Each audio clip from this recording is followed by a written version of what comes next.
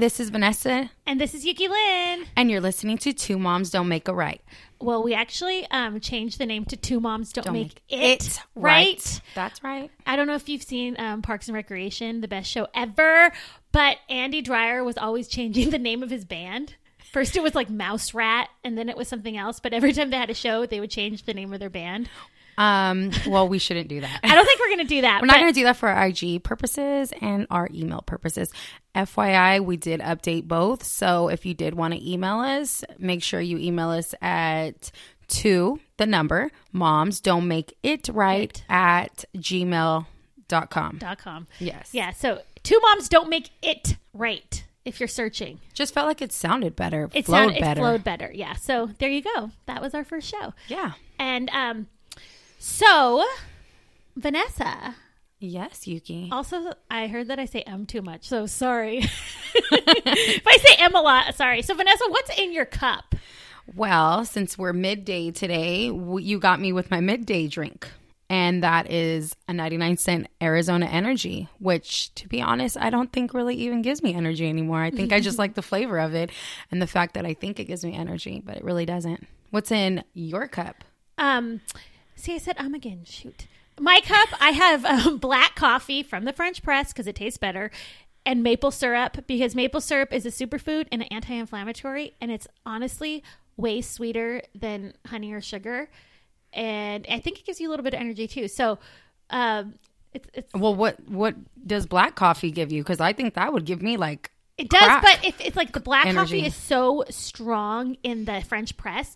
So what's French press? So you put like coffee grounds in a French press. Oh, okay. And then you boil water, and then you pour the water in the coffee grounds, and then you let it steep for like 10 to 15 minutes. Some people do 5. You got to do at least 10, especially when you have kids. You have to do like 15 for sure. Okay. So then you press it. So this is like a type of way of making coffee.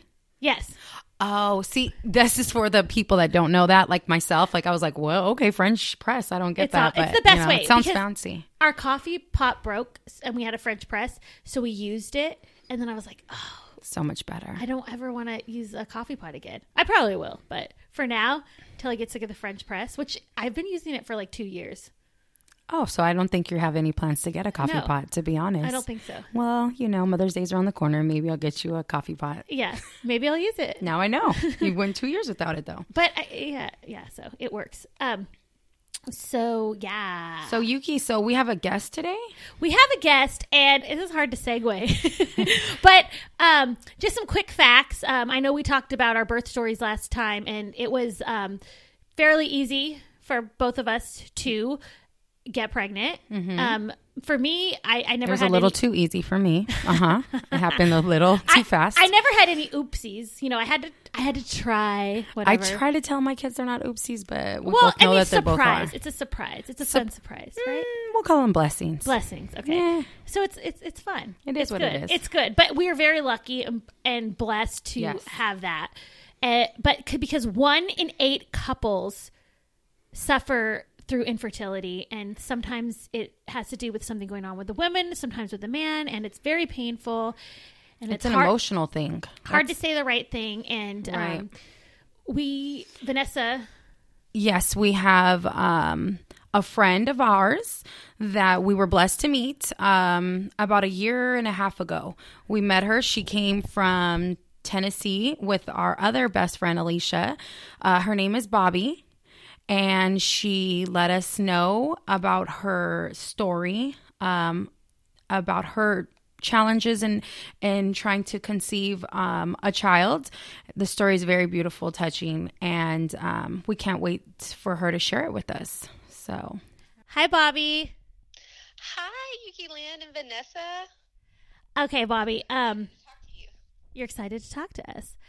We're excited to talk to you. We love your story about motherhood and how you became a mom. So we're just going to ask you some questions and just say whatever you want. Okay. So first question, how old were you when you became a mom? 36. You were 36. That's close to I was 34 and then 34, okay. And then I just had a baby at 36. That's what I was thinking, yeah. And how many kids do you have? I have one daughter. And she's really beautiful. Can I say her name? Yeah. It's Lucy. It's really cute. She's cute. And what is your marital status? I am married. And how you're like, I'm married. I'm married. And how long have you been married for? Oh my gosh, this is really sad that I'm having to sit here and think about. I think almost 8 years. Almost 8 years. Yeah. Wow. That's like longer than most marriages. Well, these days, early on, we felt like, oh, we've only been married 2 years, or we've only been married 3 years. It feels so much longer than that because we dated a really long time, off and on before that. And so it finally, at the almost 8 year mark, we're like, okay, that sounds kind of long. It's like before it just seems like we should have been married longer, but yeah, it's pretty long, I guess. I know. It's after a few years, it just feels like you've known them forever. Mm-hmm. I should mention, if you hear Bobby's cute little accent, she is not from California. Do you want to tell everyone where you're from? I am from Tennessee, but I currently live in Louisville, Kentucky. And, I kind of thought this might be an issue. No, it's not an issue. It's good. It's good. I bet the people listening to this are going to think I sound so country. I hope Southern, not country. Southern's just a little better. No, it's so cute. Like you're not intelligent, No, it's so cute. It's like, it's exotic. If you're in California, if someone has an accent and you're in California, you're like, ooh, that's exotic. That's cool. How adorable. That's funny. It's adorable. I've never seen myself as exotic. I always wanted to be one of those mysterious girls, and I just can't because I'm too much of an open book. That's good. That's good. So are we. That's why we want to talk to you. So how did you become a parent? And feel free to tell us the whole story. Sparing no details. Okay. Oh, gosh. It's kind of lengthy. Well, I became a parent through in vitro, but it took a while to get there. Like, I have stage 4 endometriosis, and so I've known my whole adulthood that it might be difficult for me to have children. But it's kind of like in the back of my mind, I didn't really worry about it because I thought, oh, it's fine. I didn't really take it that serious, honestly. And because all the women in my family, they all, got pregnant very easily and had multiple children. And I was the first person in my family to struggle with infertility. And so I wasn't it's like I was prepared for it, but I wasn't all at the same time. But because of that, I knew that when I married Nathan, I was 29 at the time, and he was 2 years older than me. And so not that that's old, but, it's not super young. And in the South especially, it's like if you are, first off, the fact that, I was almost 30 and not married I felt like really, I don't know, you just feel really old because everyone's married younger in the South, it seems, or you feel the pressure to do that. And so to finally be married, but then, everyone asks you about kids because that's another thing in the South. It's just people start having kids younger. Luckily, we lived in Louisville, which, people think is Southern, but it's really not. Like Kentucky is, but Louisville it's different. And so I didn't feel as much pressure here to hurry up and have kids, but because I knew about my condition, Nathan and I started trying, I guess, 6 months to a year after we got married. And then, so after about a year of us trying, my OBGYN had suggested that we go to a fertility specialist. And so that kind of started this whole journey, and we went to 4 different doctors and really heard different things at all the ones that we went to. And this was a span of about 6 years before I actually got pregnant. So I had done a series of IUIs, like intrauterine insemination. I did about, oh gosh, I don't even know, maybe 7 or 8 of those. And because they were cheaper than doing IVF, and it just seemed like a first step. And then if I could get pregnant that way, then we didn't need to spend like the thousands and thousands of dollars that it would cost to do IVF. And so also through that process, I had a couple surgeries. It seemed to always be some type of hiccup. I've had 3 different surgeries because of my condition, and every time I have one of those surgeries, it takes my time for my body to heal, but also my egg reserve becomes a little less and less each time, and it already wasn't very much. And so over the course of those 6 years, like I said, we did those IUIs, and I had a couple surgeries, and then I did end up resorting to in vitro. And then we started the process, which is several weeks of daily medication shots and driving back and forth to Cincinnati, because the doctor that I originally went to was not here in Louisville. He was recommended through some friends. And so Nathan was working full time and going to grad school. So I spent a lot of time driving to Cincinnati by myself, because I don't know if you've never been to a fertility clinic, so I guess you probably wouldn't know, but you go in there a lot, and like sometimes it's like every other day, because they're checking things, they're drawing blood, they're just tracking everything. And so it was a lot of back and forth, which was just, it was hard on me on a lot of different levels.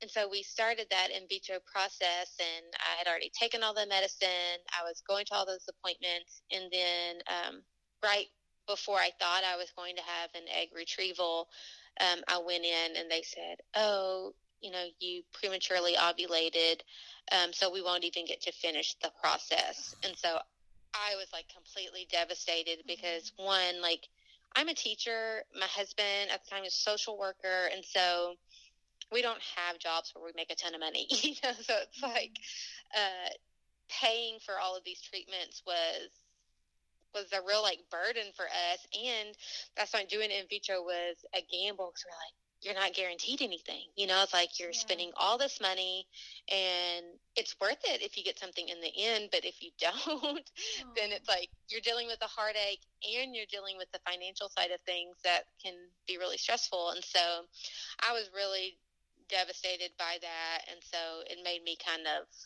take a step back, and I was like, I can't do it again.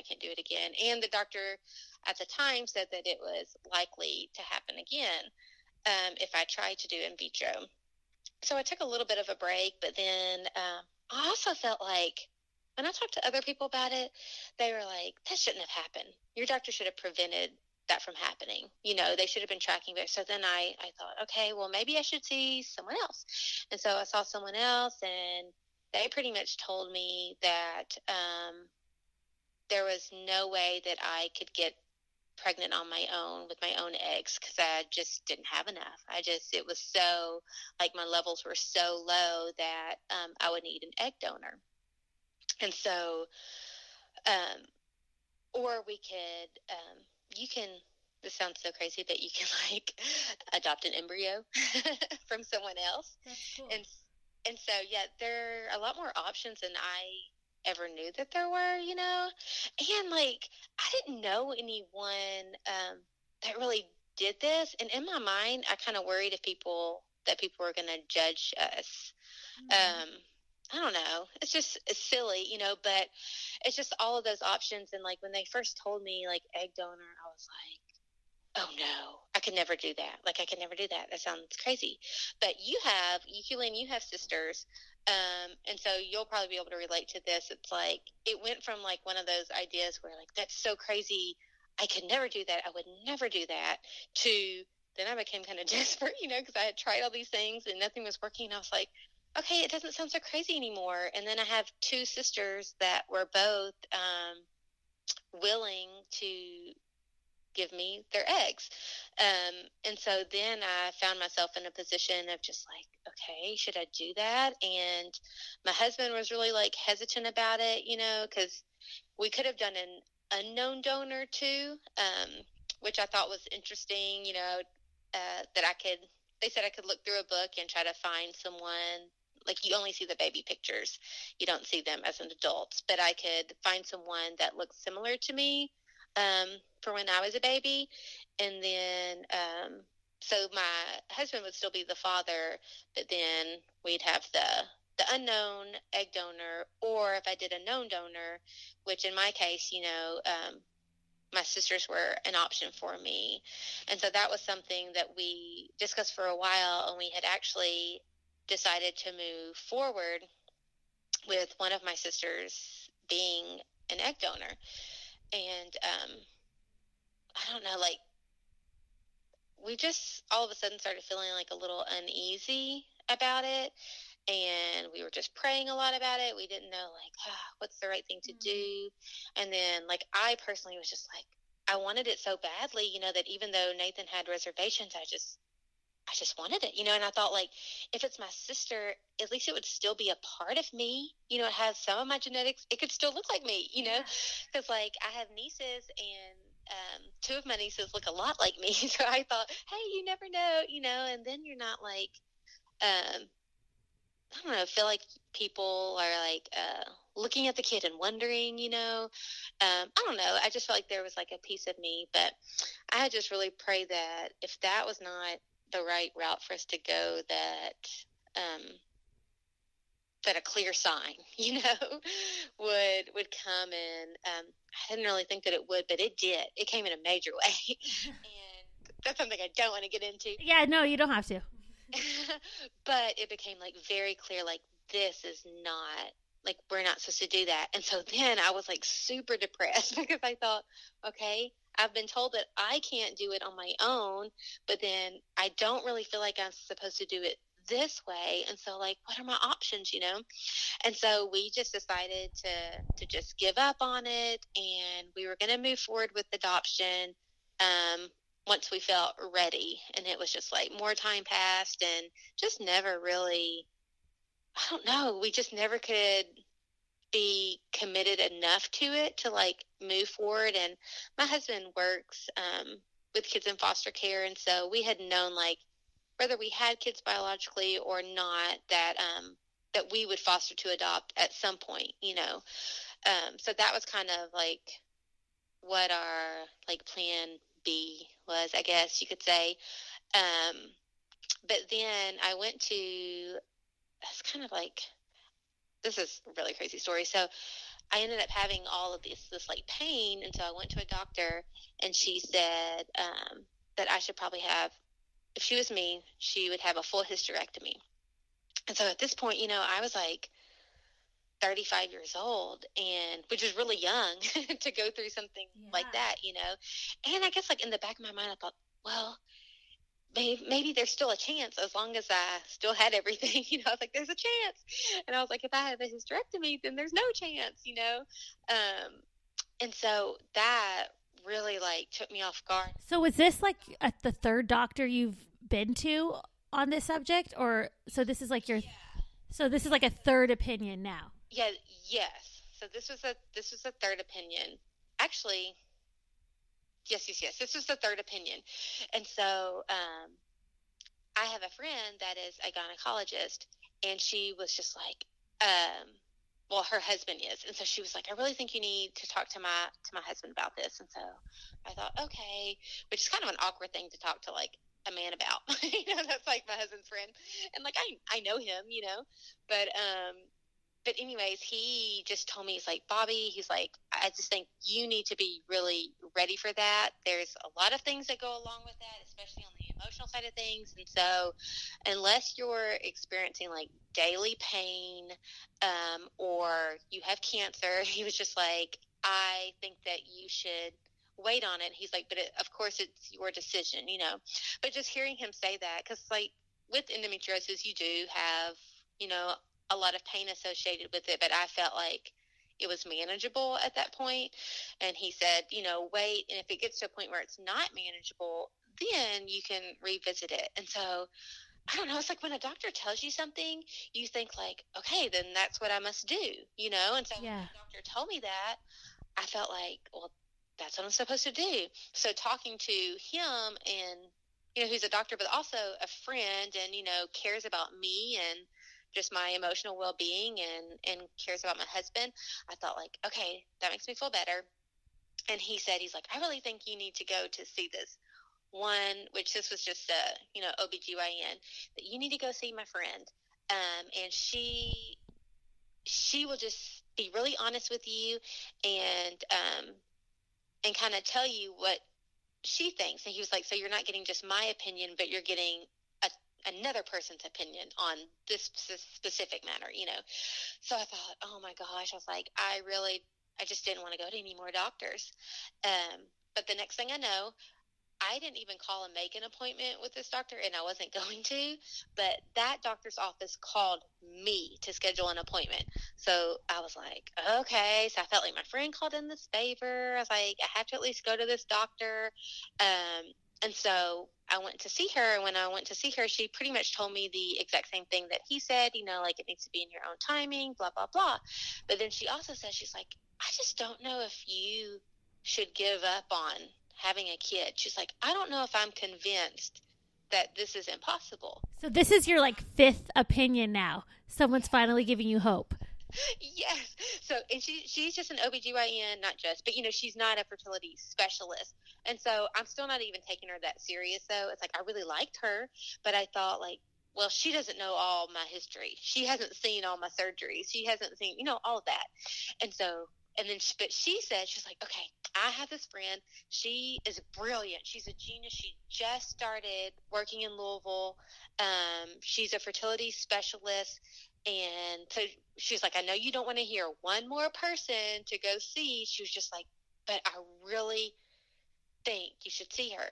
And she's just like, how would you give me permission to just send all your files to her and just get her opinion? And that way she can just tell me like, hey, like, yeah, this is not going to happen for this girl, or I think there's still a chance. She's like, it's not going to hurt. She's like, you don't even have to go to her. Like I just want to send your files and I will talk to her personally. And so I was just like, okay, fine. I didn't really have anything to lose. But I definitely didn't like get excited. In my mind, I was just like, this is not really an option. I'm just going with it. Oh, then next thing I know, that doctor's office called me to schedule an appointment. I'm like, that never happened. Like, have you ever had a doctor's office call you to schedule the appointment? No, they don't do that. That's crazy.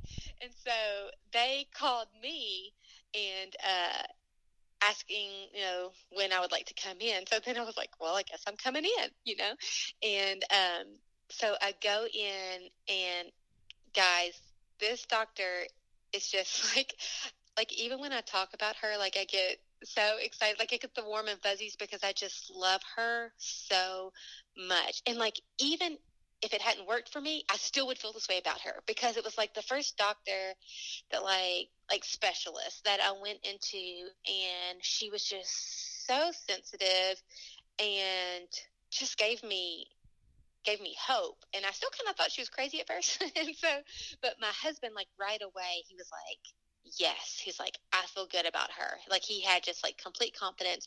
And like the other doctors, when I would tell them like, hey, this is our budget, or we can only afford to do this one time, or whatever, it's like they never really listen to us. It's like, I guess they're dealing with a lot of clients that can afford to do it multiple times, but we weren't those people. And so that always bothered me, that they didn't really respect that. And so, because they would always say, well, next time, oh, it didn't work this time, but next time. And in our mind, we're just like, gosh, like we can't afford it next time.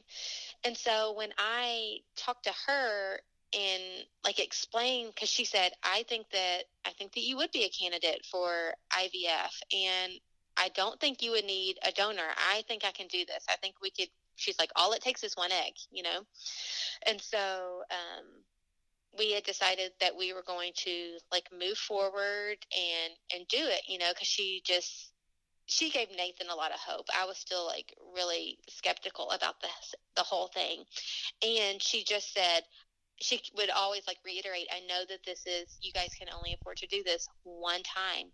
So I want to make sure that when we do it, it is the best time, and that I'm doing everything possible to like make this successful. And I just believed her. It's like there were months and months where it's like I thought, okay, we're going to start it this month, but they would do an ultrasound and things didn't look right. And so she'd be like, I'm so sorry, but we're going to have to wait another month. So that went on probably for like 8 months of like every month being kind of like shot down because it wasn't like the right month, you know, just the conditions weren't looking well. And so I'm taking medicine all of this time. So then I'm super hormonal, you know, and, anyway, so that was like super stressful. But then she ended up, like, she doesn't really even know us, but we went to meet with the financial people, and they're like, oh, you've been given the friends and family discount of, she's taking, I think it was like 30 or 40% off the total cost.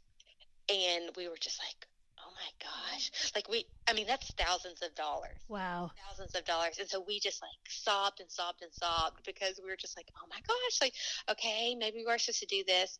I'm making the story so long. Oh, no. It's okay. I mean, so. I promise. Do you want me to stop and take a breath? Oh, no. Keep going. Okay. So, anyway, all that to say, we end up doing it. Well, you know, we do the egg retrieval. And so they like to get between like 10 and 15 eggs. They retrieved three from me. And, but really, that's what I'd been praying for. That I was like, if I could just get three good eggs. So while that sounded like discouraging news, to me, I was just like, that's exactly what I wanted. If I can hit 3 eggs, you know, I'd be happy with that. And so, you know, there's a whole like wait time where to see if they're going to fertilize and all that. And so they call every 2 days. And so it's like the first time they called, like 2 days later, it's like everything was looking good.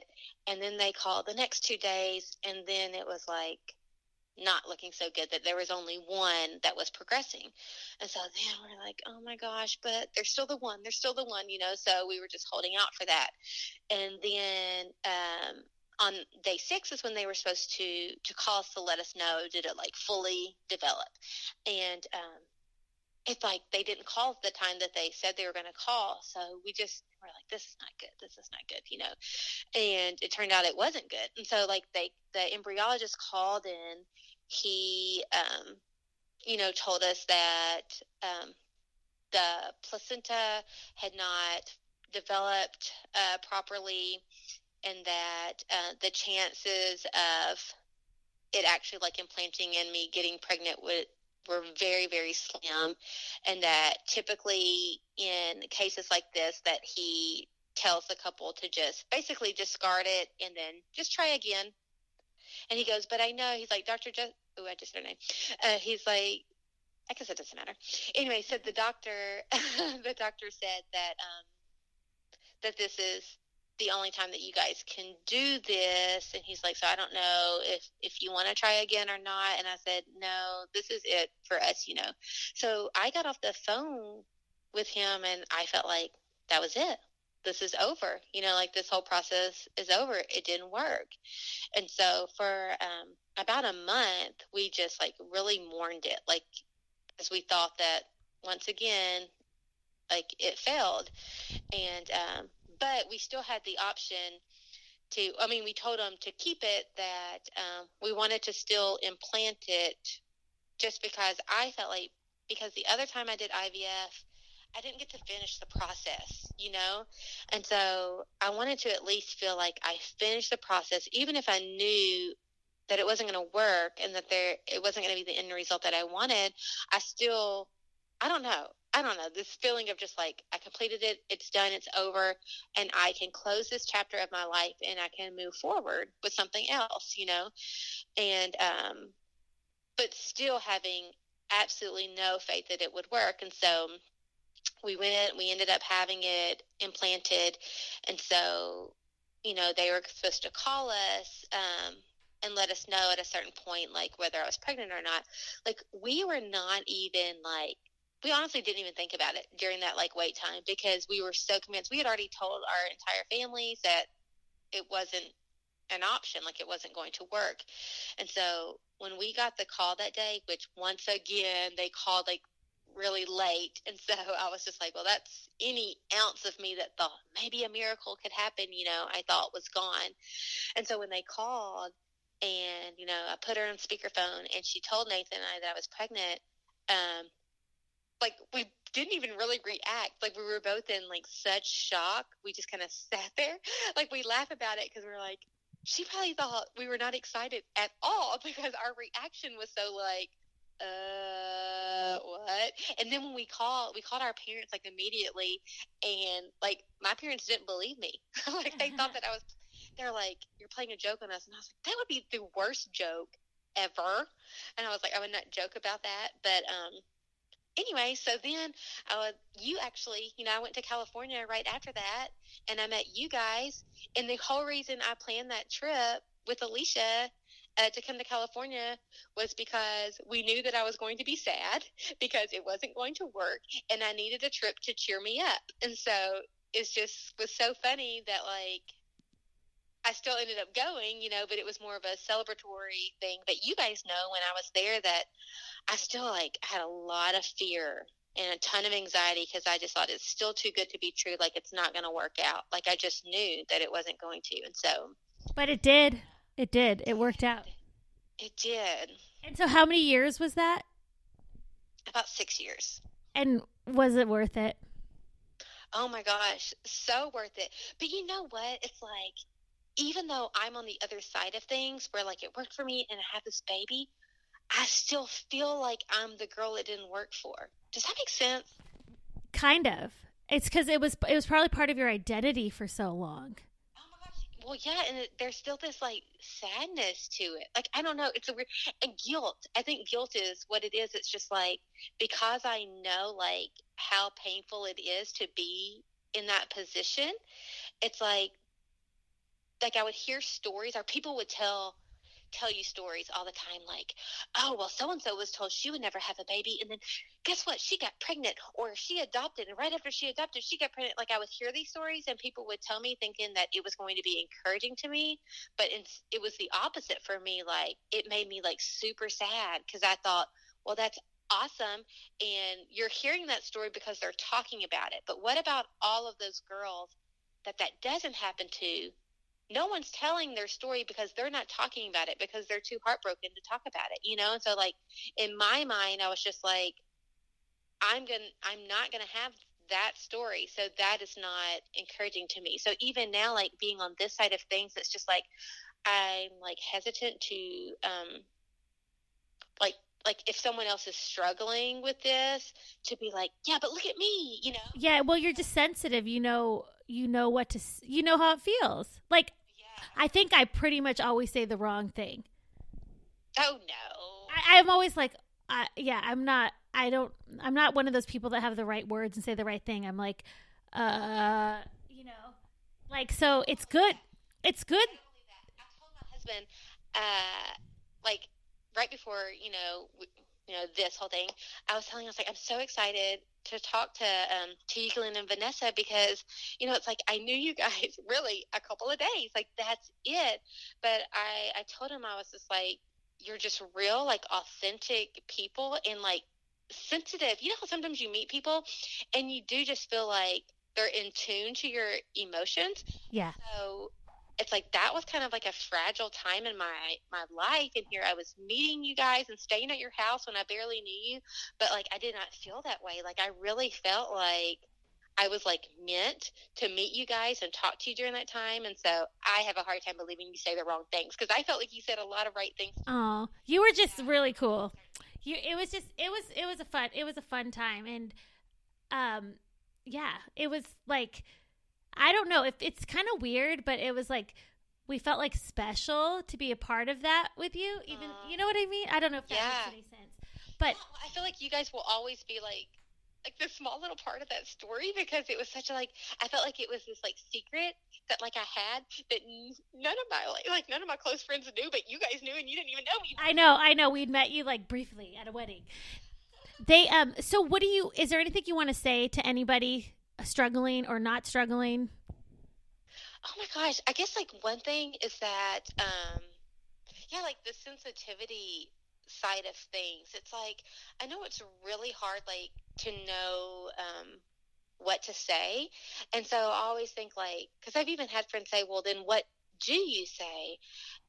And I've thought about that, like, what would I have wanted someone to say to me? And I think about, like, there were a couple of people that I felt like did like do it right, and the one thing they had in common is that they all, like, first off, they listened to me, but they didn't like try to like tell me like stories of like success stories of people. They just acknowledged that it was hard. Like, they would say, like, that is really, really hard, and I am like so sorry, and I am going to be hopeful for you in a time when you don't have hope, you know? And so to me, like, if I'm talking to someone like going through that, that's, I think, what I would say. That's cool. Yeah, it sucks really bad, and you may not get the outcome that you want, but you'll still be okay, you know? And that's the thing, like, I had come to the place where, like, even though I really wanted to have biological children, like, I knew that, like, once I adopted and I met that child, like, I would look at that child and I would know, like, oh my gosh, this is why it didn't work out, you know, like, this is why I didn't, because if it had, I wouldn't have you, you know, I wouldn't have, like, I just believed that there was, like, you know, there's a big plan, and mine ended up unfolding in a way that, like, I had hoped that it would, you know, but I knew that if it didn't, that, like, there would be another plan, and a much greater plan, you know. I love it. I couldn't really, like, fathom, you know, but yeah, I guess that's what I would say. That's beautiful. Thank you, Bobbi. Thank you for sharing your personal, real, beautiful story. Thank you. I feel like I just like rambled on way too much. So I'm sorry, all of you listening. You're like, God, get to the point.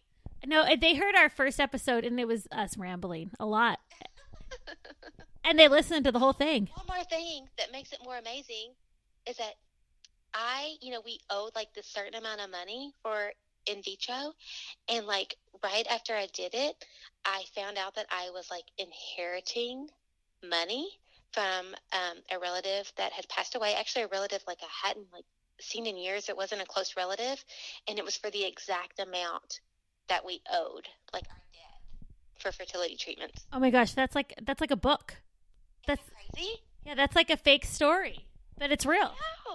I know. Anyways, I felt like I had to put that in there because it was just like, for us, it was just a huge thing, you know, like you worry about these things. And so yeah, if you're one of those people and you think like, I can't afford to do this, and I don't want you to like get yourself into like a bad financial situation, but like, I just feel like, you know, I am someone like a faith, like I believe that like God is like sovereign and is kind of over these things. And so like I personally felt like he provided that for us, and so that was like, I have this baby and I don't have the stress of this debt, and life is not perfect, I don't want to say that, but like those were two like things that I'm just like, like I'm just so thankful for still to this day. I'm just thankful for every bit of it, and I'm thankful that you're talking to me right now and that I can do this. I'm so thankful. We are so thankful. Vanessa and I are so thankful that you shared with us. Thanks for listening. Thank you, Bobbi. Tune in next time when we'll interview a really cool mom or dad who has a different experience than us, and we're really excited to share all this time with you guys. Talk to you guys later. All right. See you later. Bye. Have a good day.